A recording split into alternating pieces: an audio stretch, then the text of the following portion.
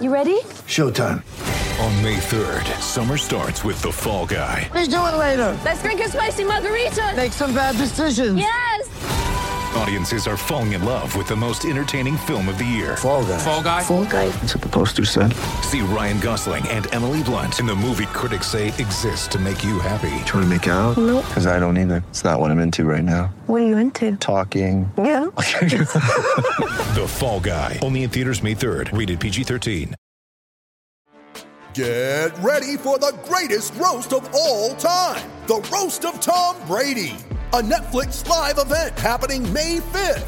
Hosted by Kevin Hart. The 7-time world champion gets his cleats held to the fire by famous friends and frenemies on an unforgettable night where everything is fair game. Tune in on May 5th at 5 p.m. Pacific time for the Roast of Tom Brady. Live only on Netflix.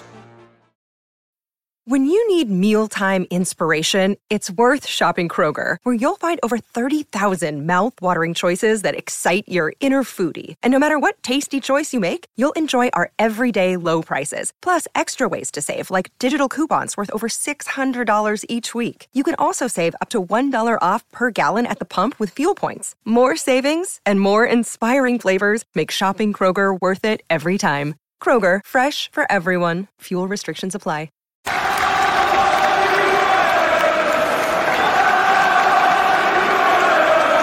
Hi everybody, Russ and my Hammers 11. Hope you're all safe and well. If you're new to the channel, please consider subscribing and hit the bell icon so you're made aware of any time we put new content on.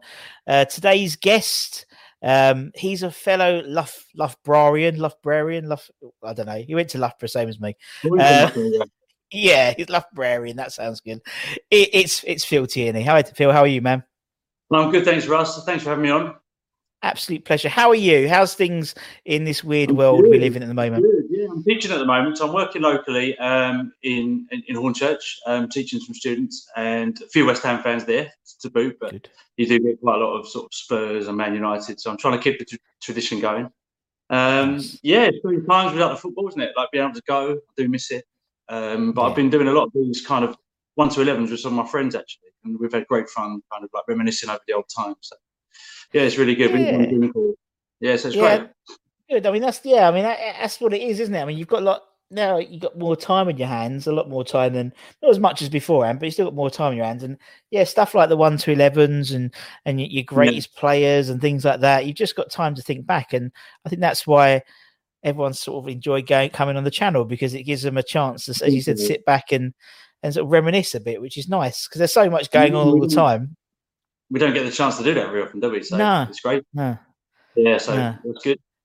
I mean, that was one of the things coming out of when we was in proper lockdown, I call it, was that everyone would literally would be watching old games and old reruns of matches and things like that because there was nothing new on. And so, you know, people could relive their youth and their first games and things like that. And so, yeah, it was lovely. And hearing everyone's stories and stuff like that, I love. That's a great opportunity. And I could talk about it all day long. So I'm delighted to do so. Good. So Phil, for you, I see the Avco top. Why are you a West Ham fan? What's your story? What's your origin story? Well, grew up in Hellwood, in Romford, so West Ham's obviously a supported club in the area. My mum's side of the family from Stratford, and they support West Ham. So my grandfather lived a stone's throw from the stadium. So I go with them. And my dad was actually in advertising at the time. And around 85, 86, or that famous season, his company started sponsoring the games at Upton Park. So the old days with the advertising boards, Rapier was the company. And Dad would take me along to the games there. So I just fell in love with West Ham at the time. My first game was in 86 against Wimbledon, and we lost 3-2. So you saw very contrasting, even then, styles of football. Yeah. With the crazy game, and but I just fell in love with West Ham and everything connected. As soon as I went, I was hooked. You know, at 6 years old, back in the 80s. Yeah, and you're right. It's one of those things, isn't it? Once you're in, you're hooked, isn't it? I've always interviewed 200 people so far, and no one said, "Oh yeah, I watched the first game. It was all right. I didn't bother going back." No, everyone's like, "First game, I'm hooked. I'm in." And once you're in, you're in. You can't get out, can you? You can't get out. Exactly. And I've tried to escape many times, but just been unable to do so. It's a bit like a bit like those sort of, those finger traps. The more you struggle, the tighter the grip gets, and that's a bit like West Ham. The more you struggle with it, the more it pulls you back in. And exactly that. Exactly. Particularly during lockdown as well, because obviously, people have gone, oh, I really miss it. A lot of people have been interviewing. They've said that, I don't know about you. I watched some of those old season reviews that I think Robert Banks. Yeah, Robert Banks. Yeah. They were fantastic. So I was really good reminiscing with those. Particularly some of the players I'll talk about today were prominent on those as well. So as I started going in the 80s, but my real love, I suppose, kicked on under the sort of Billy Bonds and Harry Redknapp times. They were special times in my. I'm being 40 years old. That was the kind of era I look back most on with fondness. A bit too young to remember the John Lyall at the peak. Although my first game was in '86, but I was only 6 or 7 years old. So I think the Redknapp era was probably my most. Yeah, are you almost identical? I'm about a year younger than you, so I've just turned 39. So literally, I'm exactly the same. It was the Billy Bonds and Harry Redknapp era was sort of when I bloomed into being a West Ham fan, and not a bad time to jump on. The Redknapp era, I think, was probably the most entertaining era we've had in the modern day, so to speak, in my lifetime. That's for sure. That's right. It wasn't dull, was it? No, it wasn't. No, we've interviewed quite a few of the players around that time, and there's a lot of stories. There's a lot more to come as well, and we've got a few more to come as well. But and that's what it is. And I just think that era was just such a fun era. It was just so. I've said it before. It's a bit like a soap opera. It really was. There was just like you had the protagonists, you had the sort of the elder statesmen, your Ruddocks and Wrights and Stuart Pearces. You had your young pretenders, your Rios and Lampards and stuff. Then you had this sort of sprinkling of foreign talent. Maybe not so much talent with your Boogers and stuff like that, but it was. But it was great. It was great times, man. It was fun. Yeah. And obviously now with Restart, and obviously the game's all behind closed doors, I think people appreciate the sort of distraction of football even more now. A lot of people I interviewed said they found it a bit of a chore going to West Ham the last few years, but it's something which they're a chore they want to do again. Do you know what I mean? So it's almost like they're sort of crying out to get back. But I did prefer Upton Park, if I'm being completely honest. But I'd rather go to football than go shopping on Saturday. And I remember in my early days, I said to my dad, when I was old enough to choose to go by myself, and I went with friends, I said to my dad, "Could Dad pick me up? What do you think?" Because I went without him for the first time, and then I went to the cinema the following week. I said, "Cinema just doesn't compare with going to football on a Saturday, Dad. It's just there's no contest here. I know what I want to do. I want to go and watch football every Saturday." And that was me. And obviously they're on different days now, but I was hooked. So I just wanted, as soon as I could go by myself, I started going by myself. I've met some great friends through being a West Ham supporter, and friends for life, really. I consider family as well. So it's great. Yeah, it is. And it's the same as you. It always used to be Saturday. If West Ham were at home, obviously we'd be going, and then we bought Orient season tickets as well, because they were like a tenner for like under 16s. Yeah, that was when Barry Hearn took over, wasn't it? When Barry Hearn came in. And he offered them for a tenner. I was under 16 as well, and I went to about 3 or 4 games. So I had season ticket at West Ham and Orient in the same year. So that was good. They were good times. They were good times. It was different football, wasn't it? The Orient football. I used to love going it because you would go on your own. It was like because you could get on the train. I was at Loughton at the time, so I was literally a few stops away, so it was easy. Yeah. I used to jump on at Harold Wood, get the train to Stratford, and then you're in late a couple of stops. That was good. And again, that sense of independence. Like going by yourself. Definitely. Nothing I'm doing in my spare time and go and watch football. So. Yeah, exactly. And I think that's why people, that sort of early teenage years, people sort of hold dear to them in terms of their footballing, who they saw, because it was that sense of independence as well, wasn't it? It's the first time your mum and dad let you go away and stuff like that as well. So it's all about coming of age, isn't it? And I think that's why those type of players around that era you have really dear to your heart because of that exact reason. Exactly. Yeah. It'd be interesting how we perceive the modern players in 20 years' time. It'd be interesting how they look back upon. Yeah, exactly. For the younger fans, so the less experienced fans, not younger fans, less experienced fans, who they've grown up with the Lanzinis and Andersons and Hallers. Be interested to see if they still have the same. I don't think they will, because I think football's changed. And that's something which I think is really sad. In fact, how modern football's changed compared to even when we were going. I mean, when we first go, it's the 90s. It's not a million. It's 20, 30 years ago, or whatever. It's completely changed. How players interact with fans and stuff. So, it is a shame.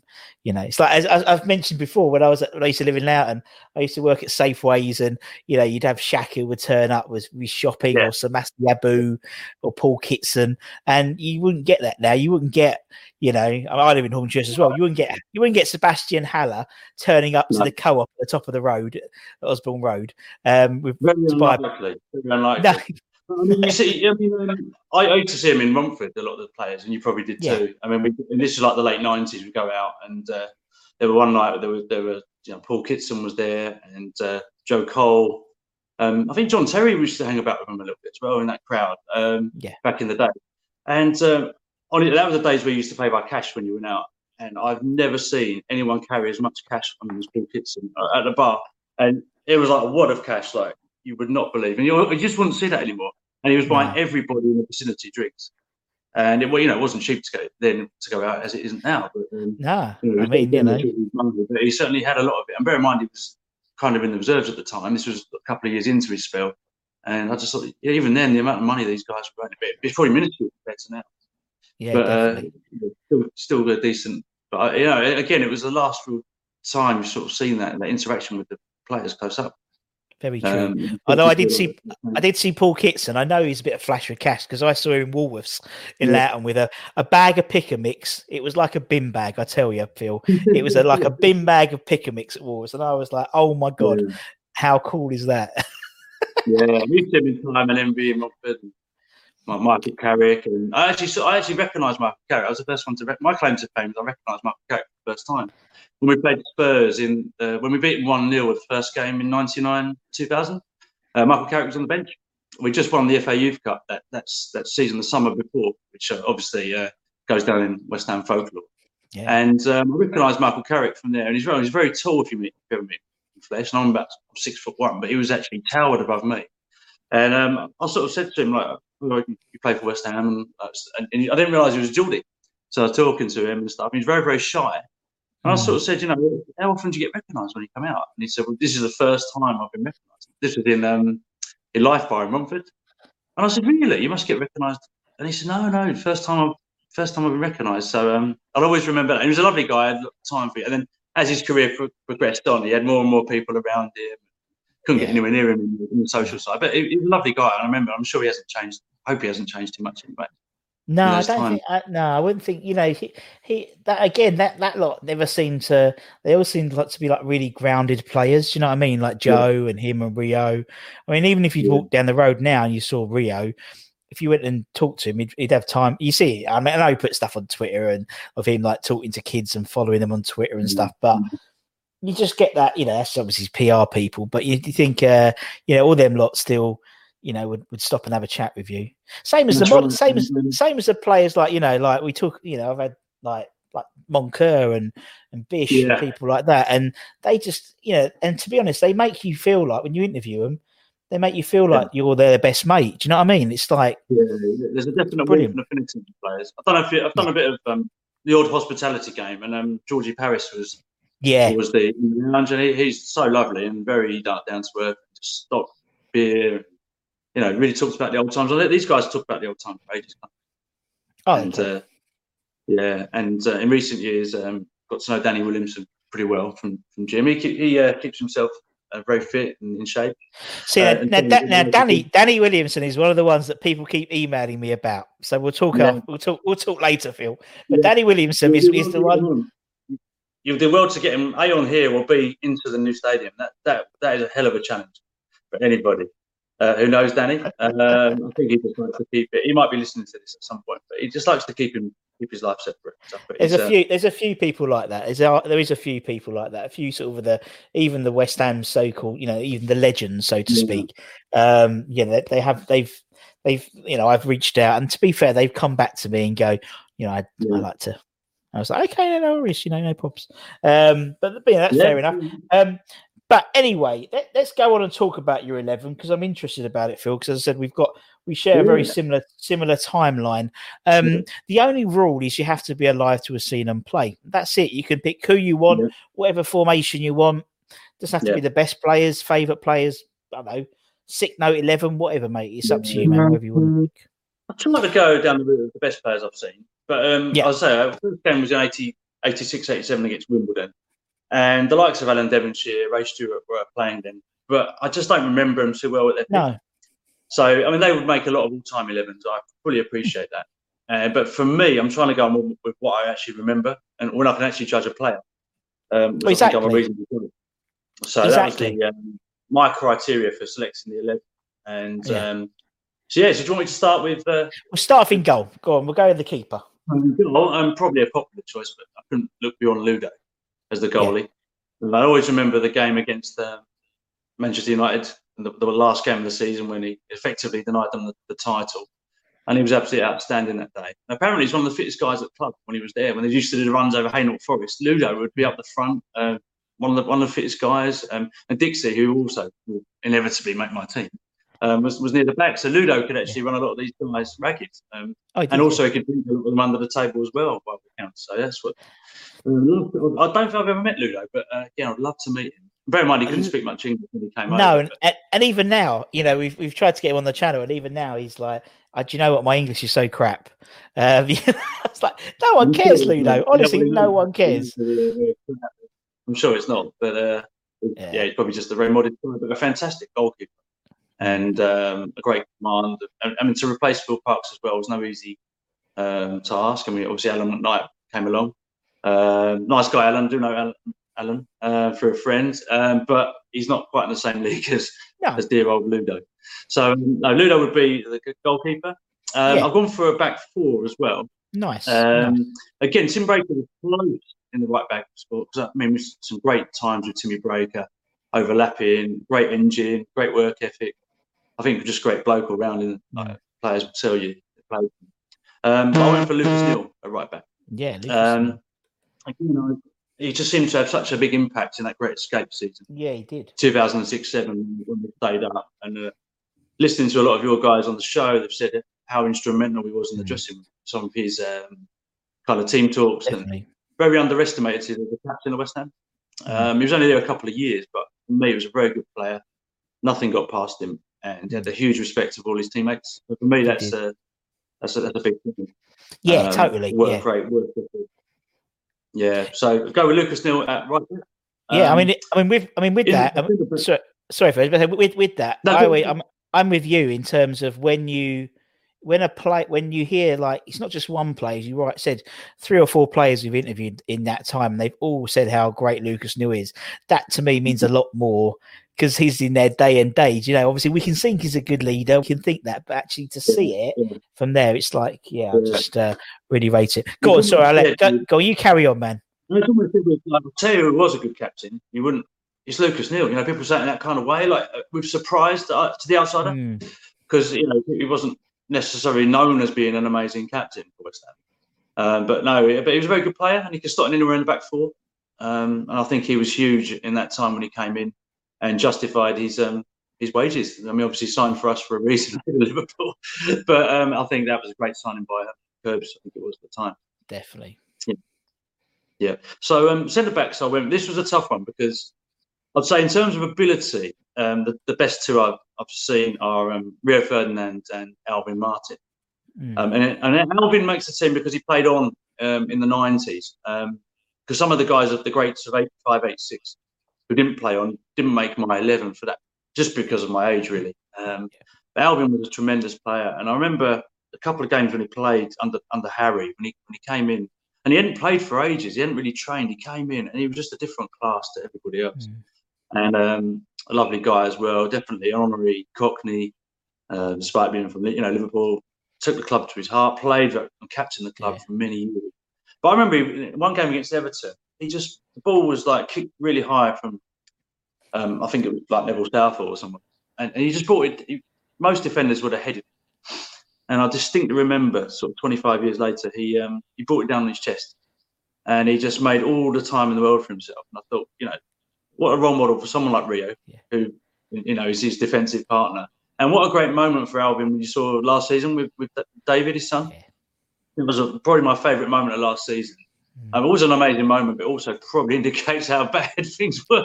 That is the highlight of the season, but it was a very poignant moment to see father and son like that. And my son hopefully will, follow me in as a hammer. Not for the one that's playing for me, he's only 3, but he's got the kit and everything else. But that was such a nice moment to see Alvin and David embrace at Stamford Bridge that day. So, Alvin would definitely make the team alongside him with Rio. And again, it was that great moment against Sheffield Wednesday, that last game when Alvin sort of played his last game and Rio came on. Yeah. Passed on, yeah. So I'm sure that the overlap was a very poignant, fitting moment. I'm sure that Rio learned loads from Alvin. And what a player Rio was. I think he got better as he progressed throughout his career, Leeds and Man United. But even what we saw at West Ham for a couple of seasons, we see we had a special player. Yeah, definitely. And I think the turning point really was that game when he played in the Youth Cup, when he played in midfield. And Harry tells the story. His dad saw him. Who's this player? Reaching for the programme. And I don't think he was pulling up any trees at the time, but he had an outstanding game in the centre midfield. And I think he just kicked on for him. I think he grew about 5 inches by all accounts. And Rio's a similar age to me. He's a year above. He's virtually exactly a year older than me. But what a career he had. And it was real sad when we sold him, It was a sad time. He signed us for 18 million, a lot of money. But then we sold him for 30 million, and they sold him for 30 million a year later. We were somewhat shortchanged. But, great player, great ability on the ball. And he was definitely suited to like a back 3 at the time when we played under Harry. Yeah. But he could play into 4-4-2. He could play in midfield. He was that good. But the one I wanted to include, unfortunately, didn't make my cut was Ginger Pele, because in recent years there's no one I've really enjoyed watching as much as him in terms of like galvanise, apart from like the skill factor, like Payet, who I'll come on to. But there's no one in the back 4 for me, or back 5, could galvanise the crowd like Ginger could. Like a crunching tackle, a thunderous header. Just absolute commitment to the badge, and wanting to win every challenge. In the last couple of years at Upton Park, for me, he was a standout performer in the back. And then when we came to the new stadium, I mean, the appeal from the fans to like keep him on, like sign him up, Ginger Pele. I just thought he was a fantastic. I mean, I do like Obona, great defender, and he's progressing. But he just doesn't have that crunching factor that can really get the crowd going when he smashes them. But Ginger's very fit with it. He wasn't a dirty player by any stretch of the imagination. I still feel now he could do a job. He's doing like 5Ks in like 21 minutes. Yeah, I do a lot of running as well, and he's in great condition. And you think he would do a job for if he was so willing to do a job for a club. But I really wanted to get him in, so he would be my sort of backup. And 2 spells for the club as well. Samir is there, and left back. No introduction, Julian Dix. I think any of my era would definitely would have Julian. And I watched with Dave Walker, your once with him. He said that you've never seen anybody from left back galvanise the crowd or influence or control the crowd as well as Julian could, and that's absolutely right. And he scored double figures in there, very influential. And again, I saw him in Romford a couple of times, and it was almost like dead scared to go up to him, even though he was like an idol. Even though he was smaller than me, he was a lot wider than me and stockier. But he had this presence. And I did talk to him, and he was actually very, very friendly, like way more than he actually looked. They say never meet your heroes, but he was very friendly. And he wanted to hear about... and there was another guy that came up to him that night. I always remember, it's a very drunk guy. And he was like trying to tell Julian about the goal he scored, like the last Sunday game he played. I scored this great goal, and Julian Julian could have easily just brushed the guy off, but gave him all the time in the world to hear about this goal. So I just thought, a special guy. It was great when he came back as the sort of assistant to Slaven. It was. But for me, I really wanted to see him on the sideline, really, but I think his knees wouldn't allow it anymore. Up and down. And it was great when he came back after that 18 months out. I remember him coming out against Northampton, and it was just great to see him leading the team out again. I bet he was never quite the same with his knees. No, he wasn't. And when you bear in mind his warm-up, which consisted of drinking Coke, smashing the ball against... A real character, and a super fan. And I think every West Ham fan would say should have played for England. Oh, definitely. Definitely. No, definitely not. Great He's one of those people, I think, outside of West Ham, whose reputation went before him. Do you know what I mean? He was this thug. Yeah. He was a skinhead. He was da-da-da. But anyone in West Ham or anyone who'd seen him play for more than 90 minutes knew he was one of the most gifted left-backs this country had ever seen. Incredible left foot. And he could ping the ball. When I talked to Danny, he says, like, Julian could just ping it 50 yards along the floor and it would just go to the man, like dead straight. No backlift, and just a real talent as well. And I think who said that? Someone, it might have been Steve Jones or someone like that. One of the forwards I interviewed said the thing about Julian Dix was he would pass it and he would make your first decision for you. So it just the flight of the ball, as you said about Danny, like you would know what he wanted you to do. So your first decision was already made by it. Yeah. And that takes some absolute bottle and skill to do that. Yeah. And the thing is, as well, he would look after the space as well. There was no one, if people were in his way, he would tell them where to go. And you're damn well sure if you played with him, you'd move out the way, wouldn't you? Yeah. If he was telling you to move. But he would just take care of that side of the pitch. And nowadays you get a lot of players Mark Noble does this for me quite a lot. He comes deep looking for the ball. And sometimes it's a bit unnecessary. Doesn't need to be done. No. I don't want to criticise Mark, but it's been a great servant to West Ham. But sometimes they will get in each other's way. But with Dixie, that he wouldn't allow that. You're right. Thinking about it, you're bang on about that because it is. I mean, they collect it so deep, the midfielders, that it's almost like a 1 yard pass from Ogbonna to Martin. You're thinking, and it's almost like it's unnecessary. It's waste of just a bit of this. It's inefficient. It's inefficient, and it will go back, then it will go sideways. Every pass that Dixie made was always a telling forward pass. And he could carry it. He could play. He could dribble. He had everything really for a left back. And even today in the modern game, you just wonder how he would cut it. But I think he would just.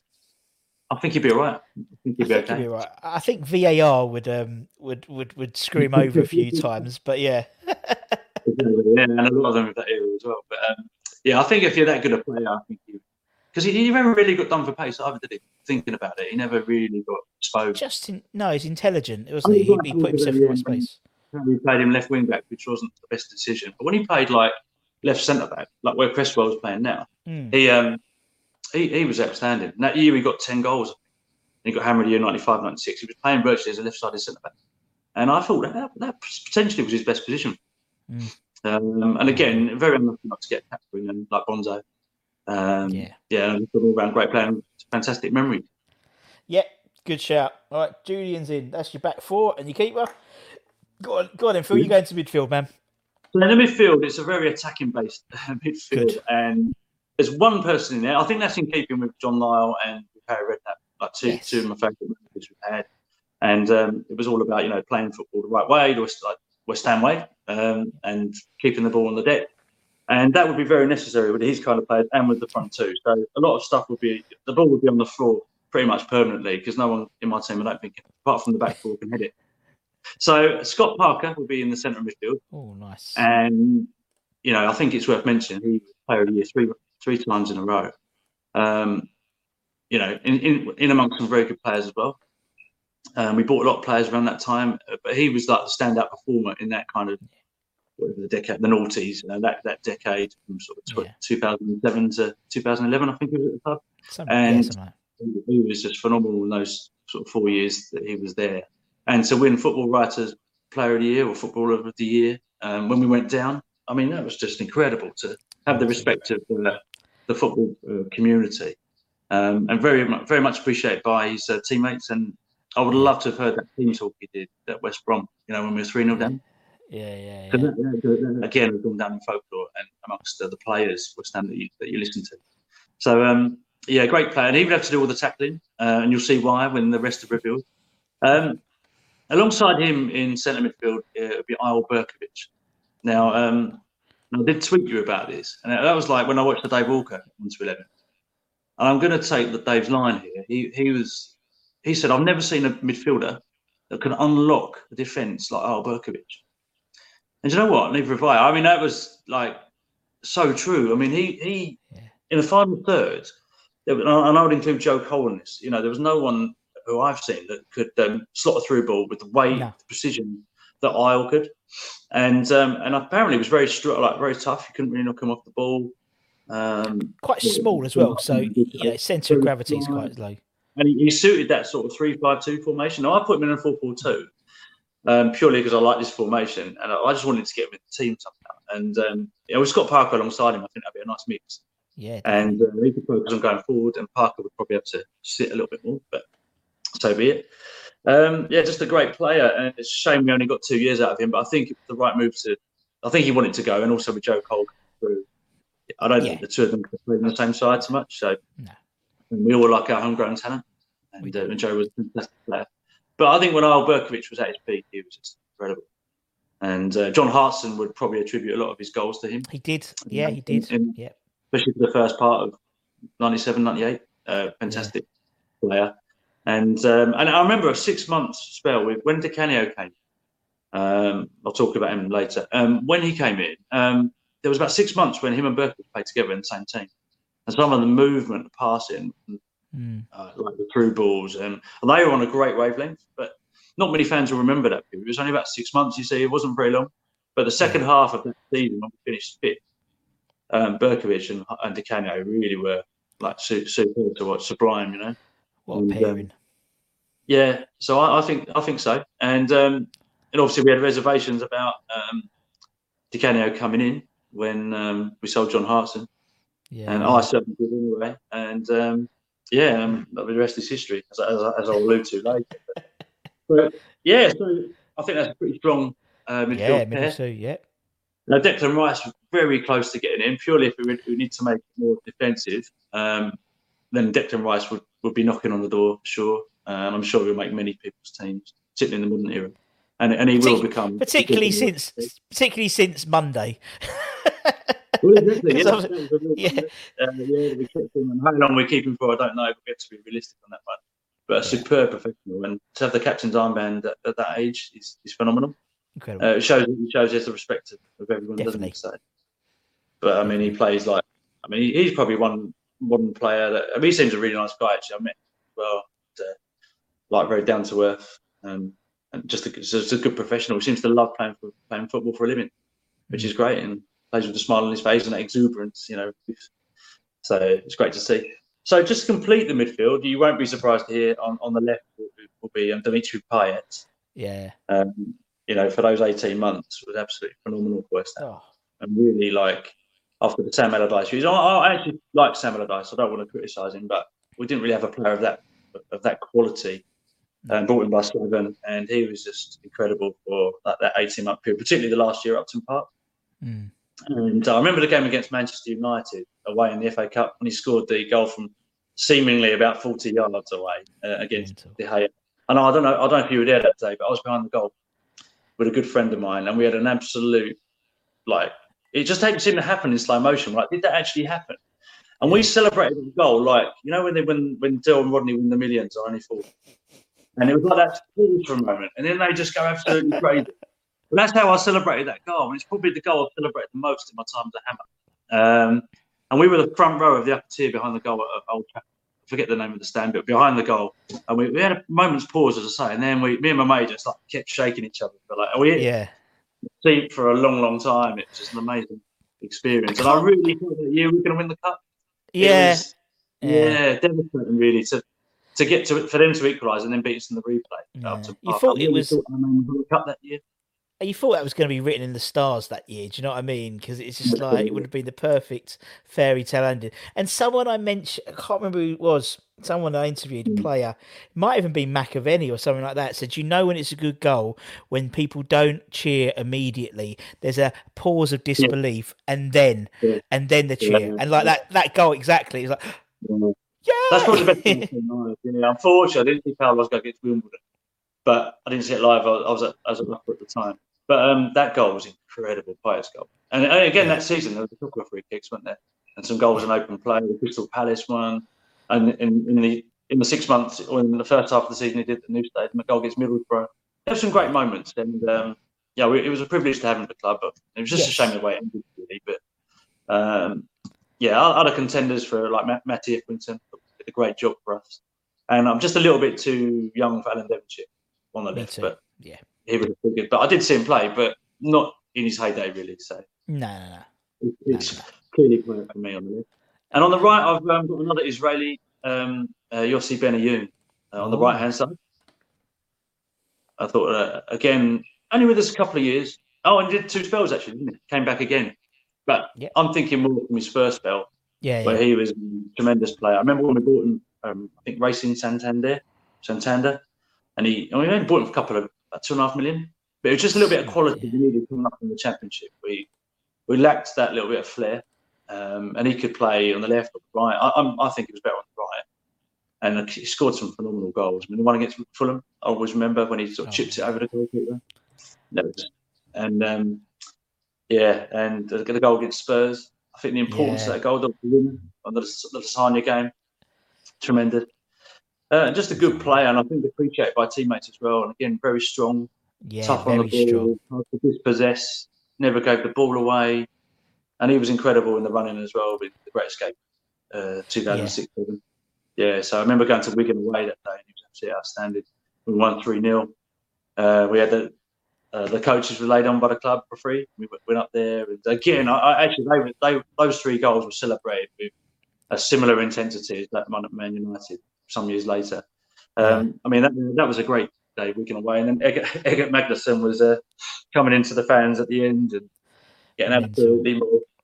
But good times. Yossi spelt the club, and you couldn't really. Yeah, you can understand him going with Liverpool coming in for you. Of course you can, and I mean, I think he was the first player to score hat tricks in the Champions League, Premier League, FA Cup, and maybe the League Cup. Or obviously, I think 3 or 4 people have done it since, but. He was great, and you're right. He was because he was wiry, very wiry player. But unlike Matty Etherington, who looked like, and I've spoken to him about this, it looked like a strong wind would knock him down.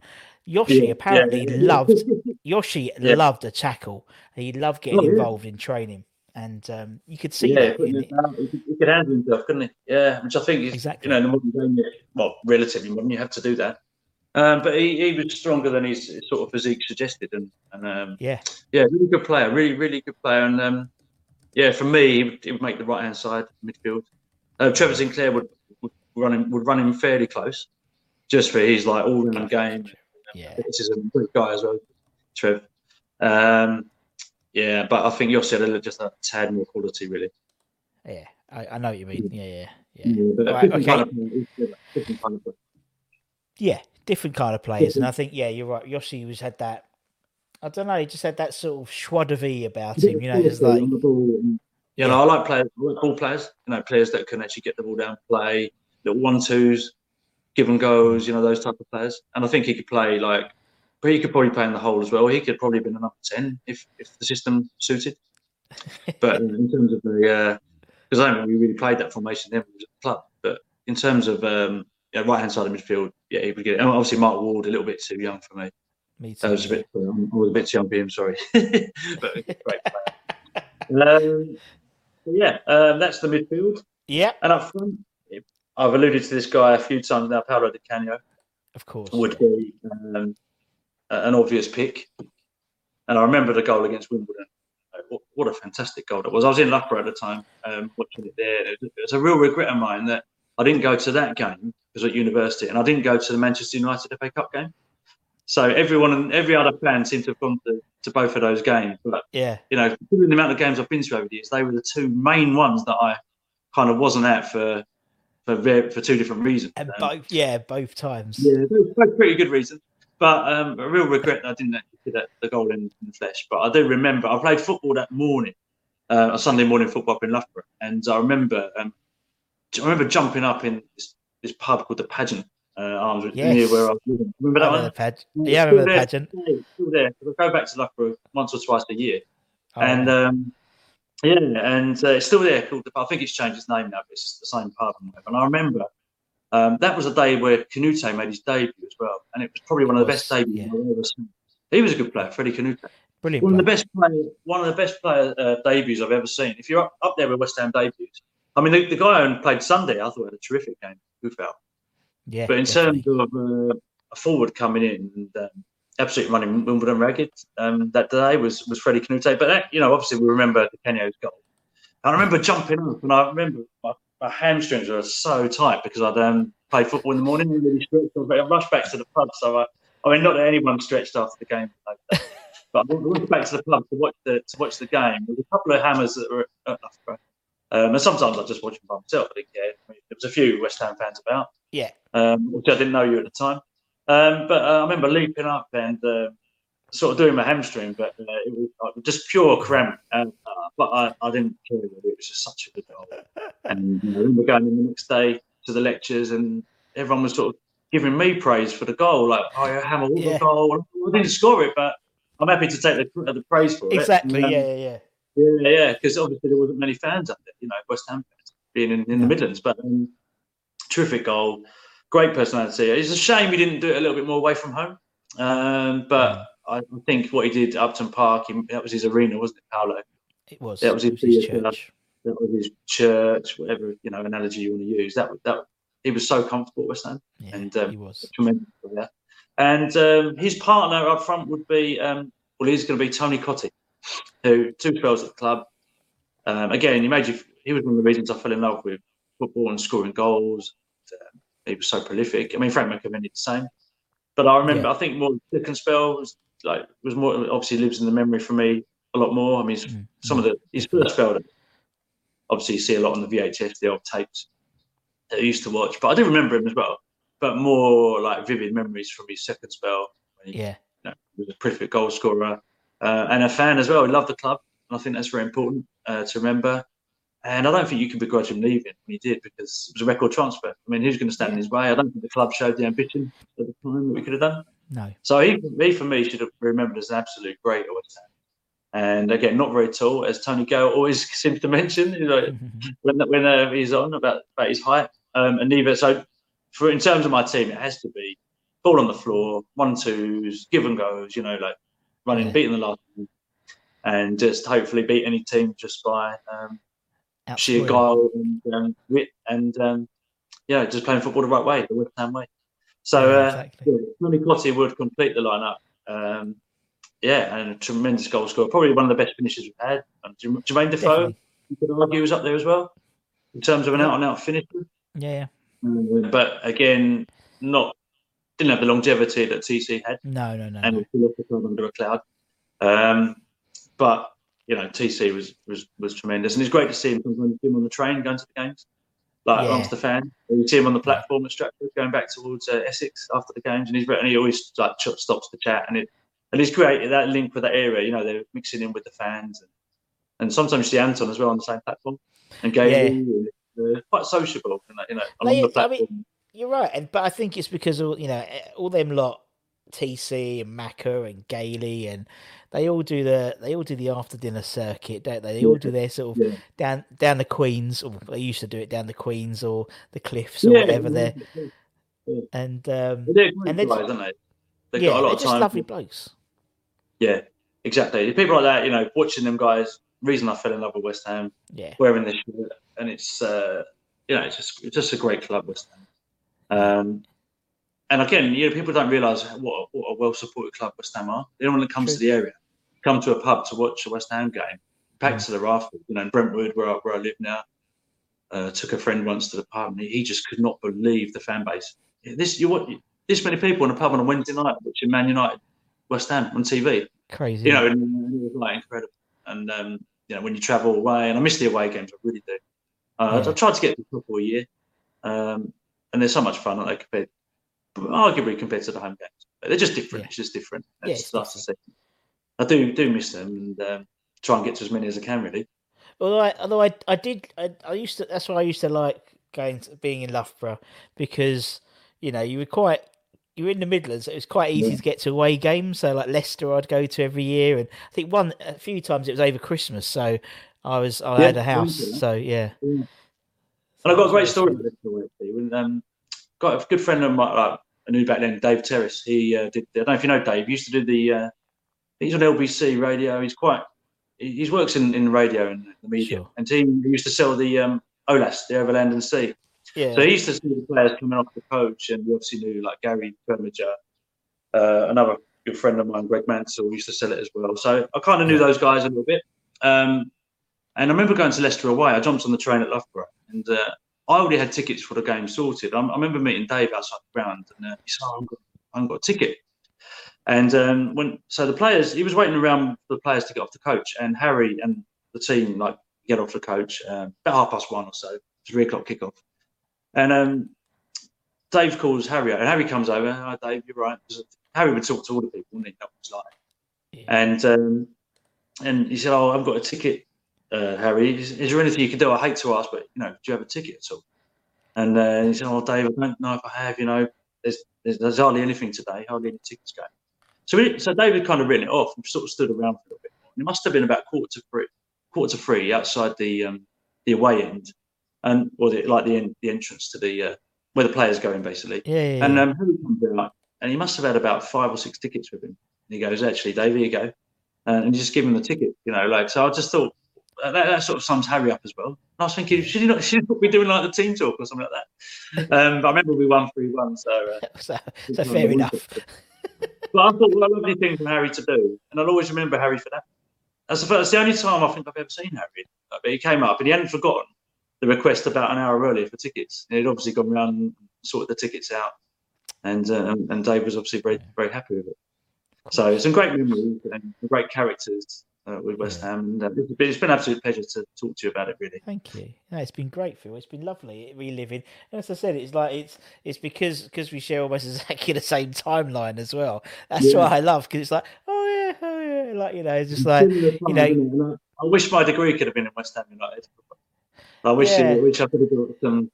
Some results. Mine was politics with media studies. It was only fucking 3 hours a week, so I did all right. Although my house, those games in the Midlands were good, but the only thing with Nottingham Forest, they weren't in the same division at the time, so it was a shame. I never went to the City Ground. Still to this day, I've never been. So that's on the list at some point.